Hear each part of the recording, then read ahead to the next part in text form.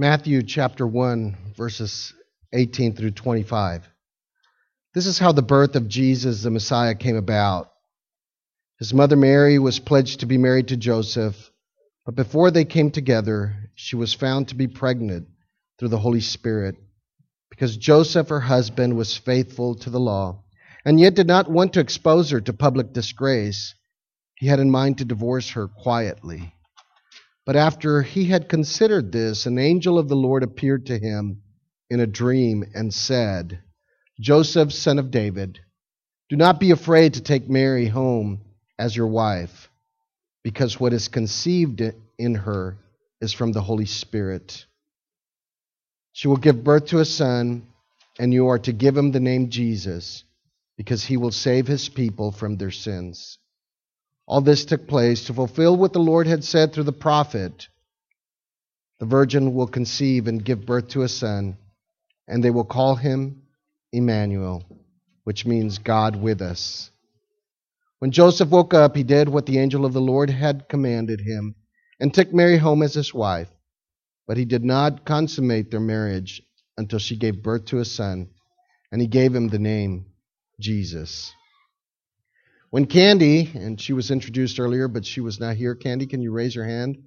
When Candy, my wife, was expecting our first child, Samantha. Samantha, you want to raise your hand? There's Samantha. We did not know, and we didn't want to find out what the gender was going to be. We wanted to pick two names, and she was supposed to select two names, and I was supposed to select two names. And of course, I said if it's one for a boy, one for a girl. And I had selected Samuel if it was a boy, and I wanted a junior, right? And of course, I had selected. I thought Candy was a pretty name, so I said, another Candy around the house, right? Have a lot of sweetness. And of course, she said when our daughter was born, she said, "No way, we're not naming another girl Candy." And so we ended up with Samantha, and that's what our first daughter. Well, our second pregnancy, we did the same thing, and this time I figured, since we really it didn't work out with the whole idea of selecting two names and stuff, I said, I'll just let her come up with whatever name she wants, and I'll just go along with that, because anyways, my suggestions weren't going to work out anyways. And so, we were expecting, and our second daughter was born, and I just said, "What name do you have?" And she said, "I don't have any names." And I said, "Well, I didn't select any names either." And so our second daughter was nameless just for one night. And as we were reading scripture and going through a lot of processing of thinking and praying, she kind of stumped us, because we really thought it was going to be a boy. I mean, just that's what we just thought she was going to be a boy, and she ended up being a girl. And so we were always kind of like, we were just kind of in awe. And so we named her Rebecca, and then we just got the idea of all of our girls ending with the ah sound. And so we had Samantha, and then Rebecca. Rebecca, you want to raise your hand? There's Rebecca, our second daughter. And Hannah. Hannah's our third daughter. Hannah, raise your hand there. And then Mariah's up here with teens. Mariah. So all of them end up with ah, and they keep giving us a bunch of throughout life. And so names mean something. And today I want to just focus on the name of Jesus. Because if you notice in the whole story of the passage that we just read, the naming was important. It was so important back then, because a lot of times it represented a lot of what they were going to do. They represented what family they belonged to. It represented what region in this particular case, what region of Israel they were from. So names were very important. If you recall, even Jesus would come as he brought his disciples, and he would change names. Remember, it was called Simon, and then he changed it to Peter. Of course, Simon probably felt like, man, I got a name. Why are you changing my name? Of course, Jesus had a plan, and he had a purpose of why he changed that name, so that it could mean rock. And later on, he tells Peter, on this rock, and not meaning just Peter, but meaning the salvation of Jesus Christ, I will build my church. Of course, Peter being one of the most important apostles that helped establish the church in Jerusalem. And if you recall, even the apostle Paul, who was called later, who was not really a disciple, but he later on became an apostle. His name was not Paul, his name was Saul. But Jesus changed his name for a purpose as well. And so back then it was so important. Jesus, the name of Jesus was something that brought a lot of significance and meaning. Have you ever Googled your name? What does it mean? Be careful, because if you end up in Urban Dictionary, you can end up in trouble. Now, some of the teenagers got it, right? Because, like Nancy is grace, and depending on where it comes from, where's Nancy, right? Nancy is grace, right back there. That's really important because you want a lot of grace, but it can mean other things in other if you look up in the French, it comes from grace, right? My daughter's names are pretty interesting. As I was looking it up, Samantha, listener of God. Rebecca is captivating. But also someone that can knot you up, tie you up. Jose, her husband, understands that now, right? And Hannah, meaning a favor. Mariah, given by God, or little bird, or it could be bitter as well. Candy, sweet and bright. Matt, Pastor Matt. I don't know if Pastor Matt's here, but both Matts, right? Matthew, gift of God. Meant so many things, names. For Jesus, the name declares his identity.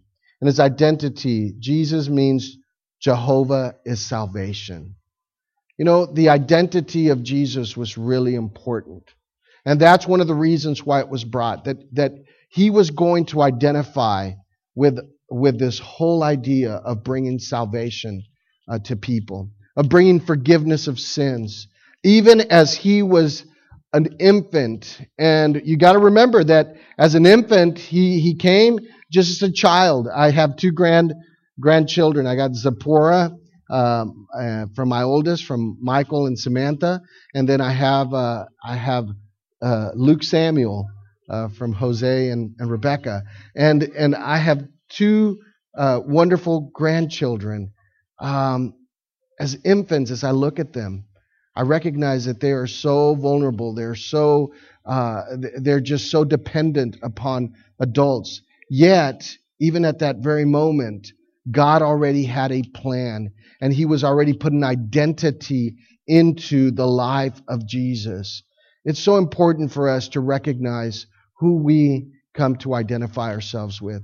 I hope that we have come to identify ourselves with Jesus Christ, not because we're celebrating Christmas, for there are many others who might celebrate Christmas in so many different ways, but that we truly understand beyond all of the beautiful things that we have participated on today, the songs, the lighting of candles, the hanging of wreaths, the understanding of Christmas trees, and so many other things that we saw, the presents, that we identify with Jehovah is salvation, that we identify with the risen Christ, that we identify with that baby Jesus from the very beginning. And the only way that we can do that is by accepting him, by receiving him, by knowing him personally. And that is important for all of us of all ages. Well, the second thing that I just want to share real briefly with you is that Jesus brings identity, but it also brings intentions. And from the very beginning, the name of Jesus, it said right there later on that the prophet said Emmanuel, which meant God with us. There was a purpose. For you see, sin had separated us from God. And sin continues to separate us from God. And the only way that we can be joined together with God is through this Jesus, Emmanuel, God with us. And so today, as we think about it, what is our identity and what is our intentions.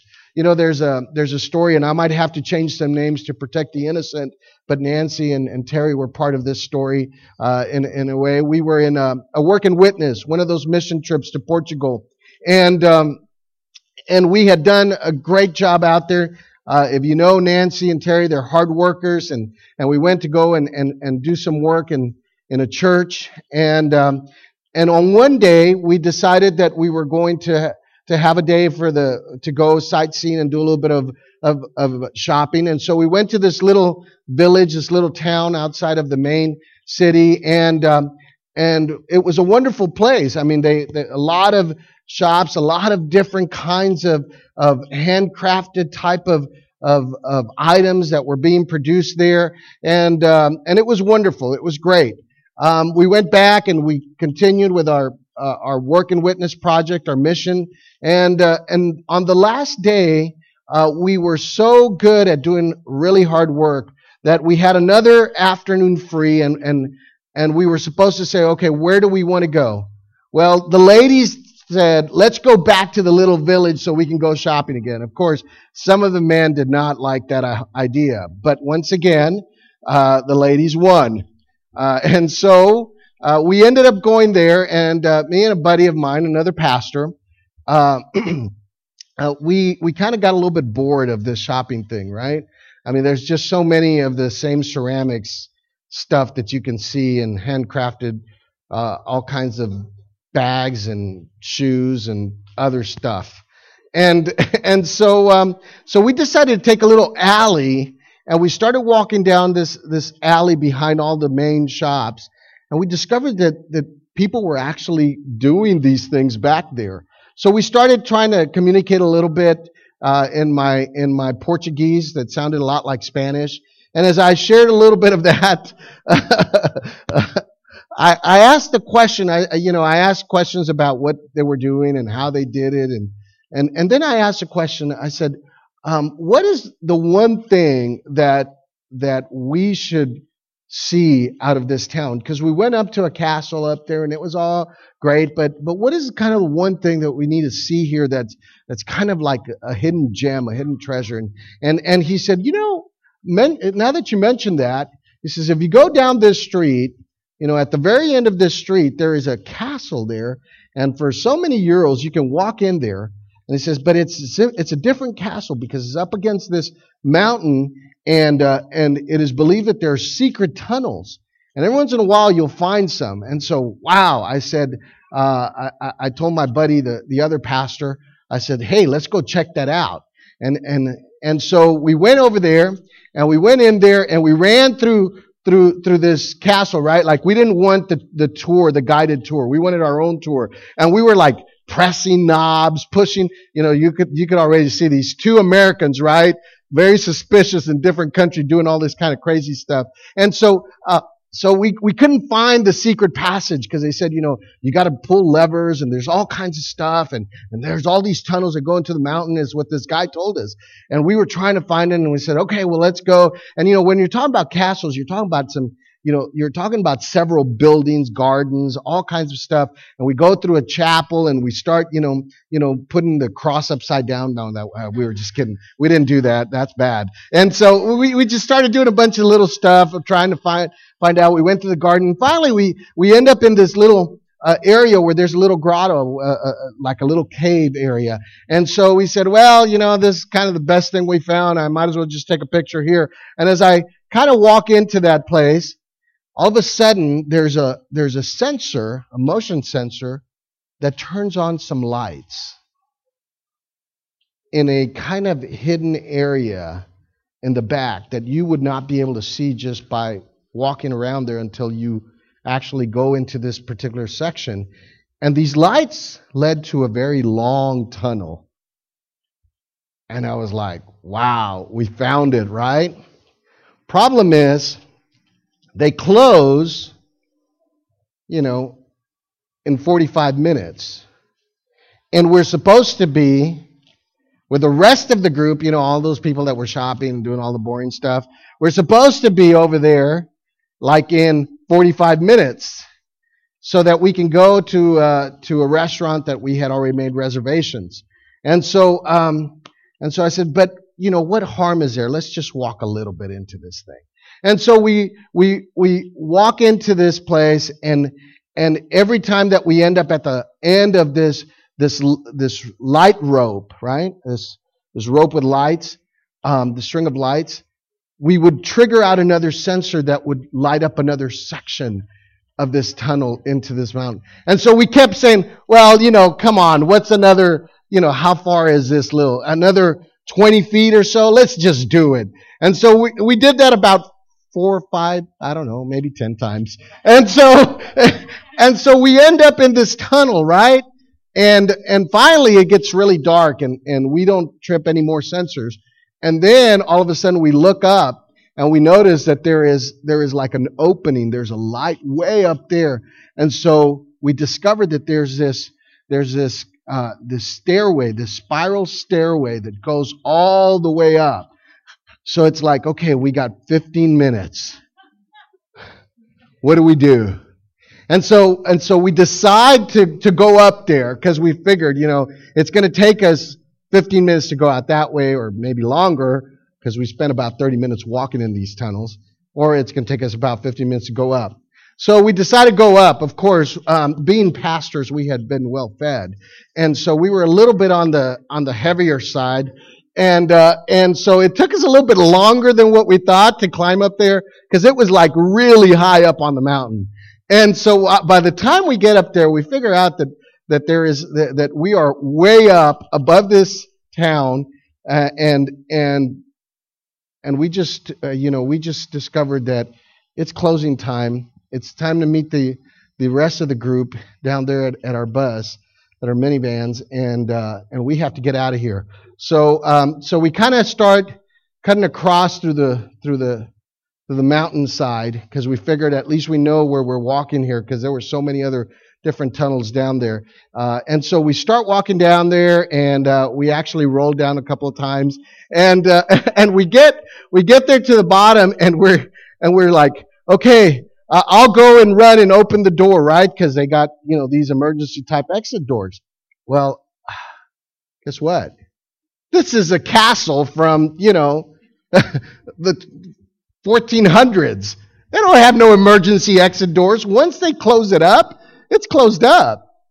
It's chained up. And so we're banging on this, we're banging on stuff. We try to climb to a high part of the wall, and it's like, well, it's only about, 30 feet up. I mean, we can try to jump, right? It's like, no way. And so we just didn't know what to do. Finally, we're kind of a little bit on desperate mode. We know that we're probably about 30, 40 minutes already late, again, to our group. Nancy's remembering this story, right? And I'm telling you, this is not a joke. This is real stuff. And so we're locked up in this castle. We can't find exits. And then we look up, because we start praying to God, right? And so we look up, and luckily we find that there is this lady up there on the very top of the castle staring down at us, probably laughing and saying, what are these idiots doing, right? And so I yell at her, and I say, how do we get out of here? And she goes, you can't get out of here. It's all locked up. Goes, I stay here overnight to protect. Somebody has to be here all night. Goes, I can call the security to come, or the police to come, but it's going to take a while. It's like, no, we don't want to do that. We were already in enough trouble. Can you imagine? They'd probably arrest us, right? Thinking we were stealing or something. And so she says, but in the old carriage house, where they converted it into a restaurant, there might be some workers cleaning up back there. So we run back there, and sure enough, there was an open door, like to a kitchen. And have you ever seen those movies where people bang their heads and throw all these pots and pans all over? That was us running right through that kitchen, hitting our heads with all these pots and pans and stuff. And we see a door that leads to the outside, and so we run out. And so now we're on the other side of the mountain. and so we have to go all the way around through this trail to get back to where we were. Well, a lot of people didn't believe our story when we got there. I think they were pretty upset. It was over an hour we made them wait. It had started to rain. It was dark. It was cold. But we had a great adventure, right? And so how does this relate? How does this relate to what the story I'm just sharing about identity and intentions? The reality is that we all want to have a great adventure. We all want a great adventure, but sometimes adventures can lead us into the wrong path. And I want for us to recognize that if we identify with Jesus Christ and our intentions are right, both of these things have to come together. Because our intentions might be right, but how many times have we done good things like going and exploring in secret castles and tunnels and ended up doing something that was probably not very good? Our intentions can be right, but our identity also has to be right. There's a lot of good things that we heard today. We heard about the tree and its significance. We heard about the greens and its significance, the presents, the songs, the candles. All of these things, the world is now using them to their advantage. The intentions were probably right at one point, but how quickly has that turned out for profit, for gain, for personal desires? How quickly have things changed, and how the world has taken the things of God, things that were good, even Santa Claus, the story. How quickly have they taken all these things and have made it into other intentions? The only thing that will allow us to stay focused throughout Christmas and throughout life, enjoying great adventures, is having our identity with Christ. Jesus is the only one that saves. He is truly the one that we worship. He is the only one above all things that might represent Christmas and Christ. He is the only one that needs to be our identity. So today, I challenge you as you leave, that you will just not go through life journeying for an adventure, but that you will go through life journeying with Jesus. That will be the greatest adventure.